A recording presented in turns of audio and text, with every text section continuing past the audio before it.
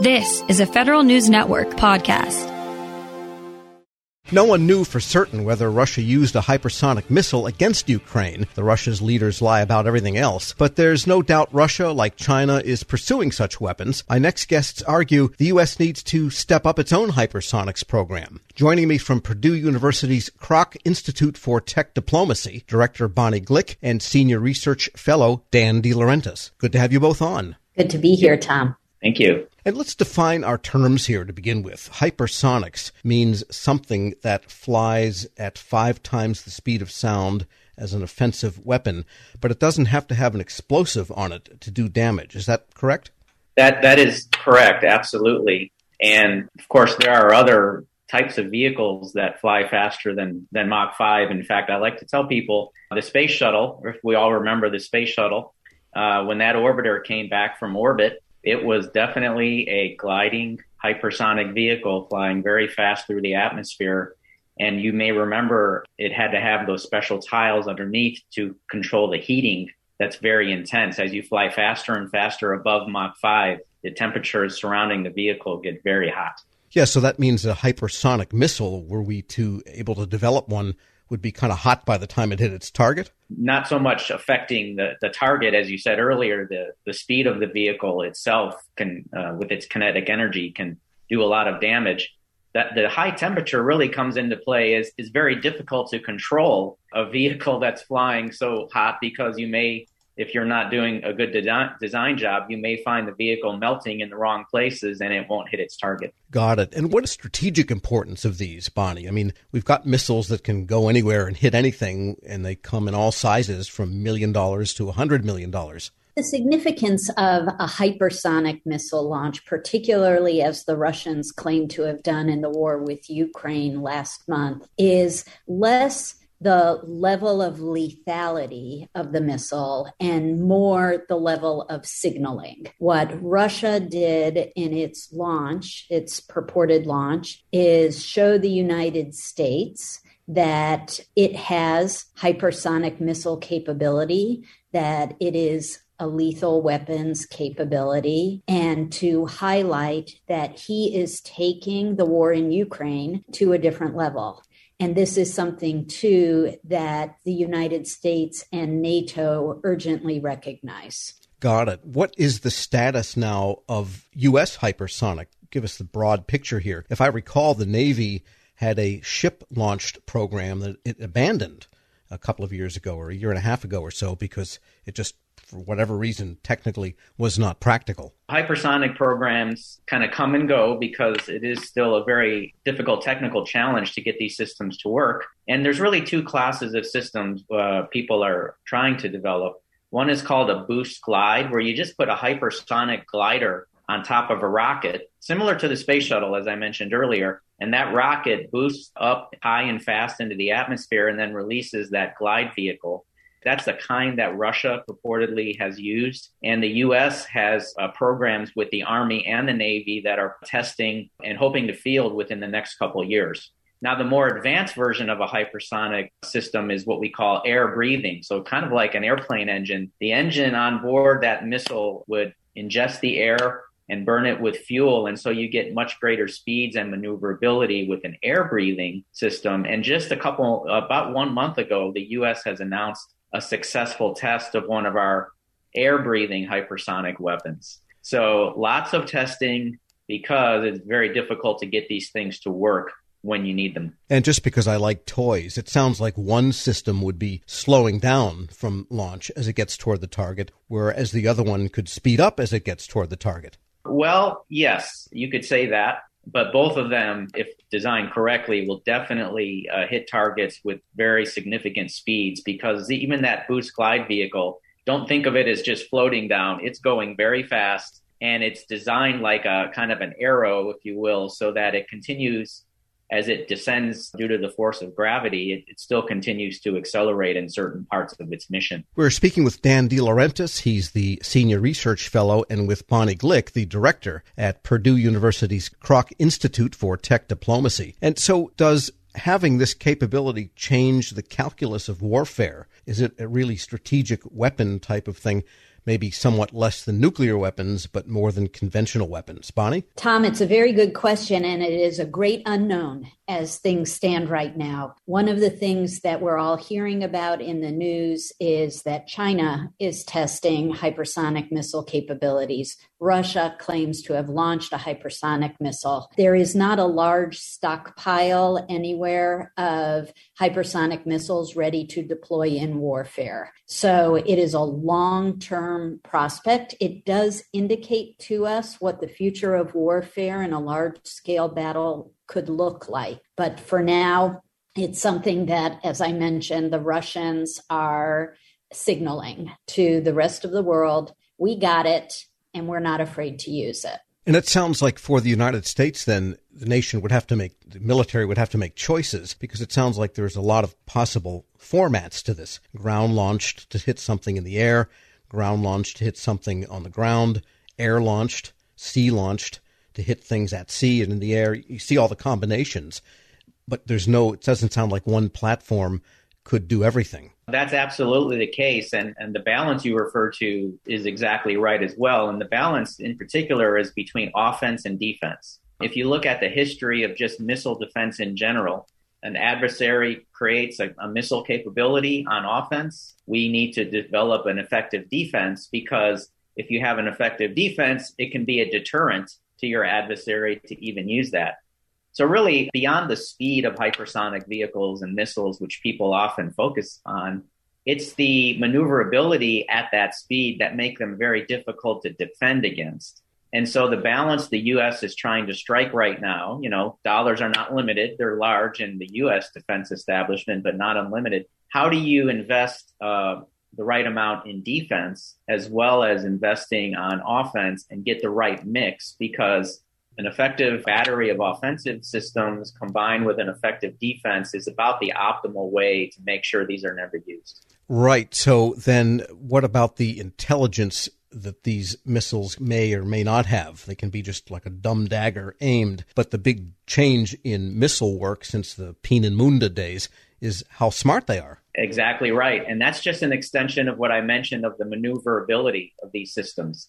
So you can have dumb maneuverability, or the more autonomy and intelligence you have, these maneuvers that a hypersonic missile would take could be in response to a perceived defense. And so you're absolutely right. Everything in the end kind of comes together where AI, artificial intelligence, could actually be an enabler of hypersonic systems, even though people often think of those as two very separate investment areas for the DoD. And nobody ever says we have enough money to do everything we want in the military, and people always advocate for their programs. But do you think that the amount that the United States military is spending on development of these is about right for the threat and the requirement? One of the things that we're seeing from directly from the president is that the U.S. is looking at spending about $7 billion on hypersonic technology. That probably is a small number compared to what is needed to provide both, as Dan noted, the offensive as well as the defensive capabilities that are going to be required in any strategic engagement. So it's a start, but it's a great way to engage with private industry to say, hey, this is where we are in terms of the R&D investment that we're making in hypersonics. The actual build out and deployment of these, of course, will cost a lot more, cost the taxpayer.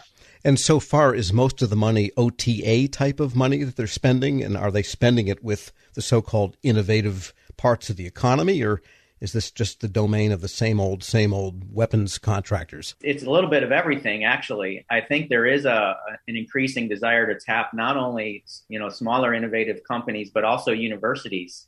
I should say, like Purdue University, that have stepped up and said, we're willing to put on some of the security constraints that are needed to support this particular mission, because there are some testing resources that are only available at universities that are needed for this hypersonics mission we're on. And so, but when the rubber hits the road and you want to produce these vehicles at numbers, the industry primes are really the only ones equipped to do that. So you really can't exclude anyone from the ecosystem. But Purdue would not test it out on Indiana, would it? No, we would not. We like all of even our Hoosier farmland is quite valuable, so we would never do that. All right. I do want to add something to the prior question about the investment. Part of the reason we're struggling to need more right now is because after the U.S. has really led the development of hypersonic technology for 40 years. But after the Cold War ended, we kind of turned off the spigot. And then lo and behold, 2 decades later, when we need to turn the spigot on and have solutions yesterday, the spigot don't work that fast. And so it's just so tough, right, to make these 20-year in the future guesses of where you should be putting all your money or much of your money. But regardless of the difficulty of the choice, the fact that we underinvested in hypersonics is kind of catching us a little bit right now. Dan DeLaurentis is Senior Research Fellow at Purdue University's Kroc Institute for Tech Diplomacy. Thanks so much for joining me. Thank you. And Bonnie Glick is the Director. Thank you as well. A pleasure, always. We'll post this interview along with a link to more information at federalnewsnetwork.com/Federal Drive. Subscribe to the Federal Drive at Podcast One or wherever you get your shows. Hello and welcome to the Lessons in Leadership podcast. I'm your host, Shane Canfield, CEO of WEPA, and today I'm thrilled to be joined by Melissa Bradley, the founder and managing partner at 1863 Ventures, an investment company focused on bridging entrepreneurship and racial equity, and accelerating new majority entrepreneurs from high potential to high growth. Additionally, Melissa is co-founder of Venture-Backed Eureka, a community where small businesses gain unprecedented access to the expertise needed to grow their businesses, and has more than 20 years of entrepreneurship, investment, and leadership experience. Melissa, welcome, and thank you for being here. My pleasure. Thank you for having me. Who is the first person that you remember looking up to as a leader, and what was it about them that inspired you? So there are actually two people. The first person personally was my mom. She was a single parent. And what I realized is that she was the leader of our household, but she was also the leader of our community. She was a staunch advocate for children's rights in public schools, making sure that we got a quality education. She was a staunch advocate around rights for renters. We were not in a financial position that we actually ever owned a home, but she made sure that people who lived in various types of housing, we were in regular housing, the people who were in regular housing, public housing, she made sure that their rights were advocated for, and really just always kind of looked out for, I'll use air quotes, the little guy, although we were the little guy. And then I would say she was a huge advocate of older folks. As part of her job, she worked during the week in a full-time job and then cleaned houses on the weekend, but also took care of elderly folks and a staunch advocate for elderly rights. So that was probably the first leader. And then I would say the second leader that really came about professionally was a woman named Crystal Gaskins, who actually ran a headhunting temporary firm that I ended up spending about a year at. I quickly realized that was not my calling. But in a world where you are constantly managing the powers that be that want to hire all these people and move people around, and the folks who are sometimes in vulnerable positions and obviously seeking a job, she would always manage to treat everyone with the ultimate respect. And part of the business was actually managing hotels and getting service workers to show up. And that's a tough job, right? To try to motivate people who barely are getting paid enough under not great conditions. And so she taught me three things. She taught me how to be a motivator, and that recognizing leadership is not mandating, but motivating. She taught me that leadership is not just reporting up, but also reflecting and supporting those who may be underneath you from a hierarchical structure. And she also taught me that leadership was not about money, but it was about producing positive outcomes for whoever your customers were. And if you did that, then obviously the money would come. How would you describe your leadership style, and how has that developed over the years? I would describe it #work in progress.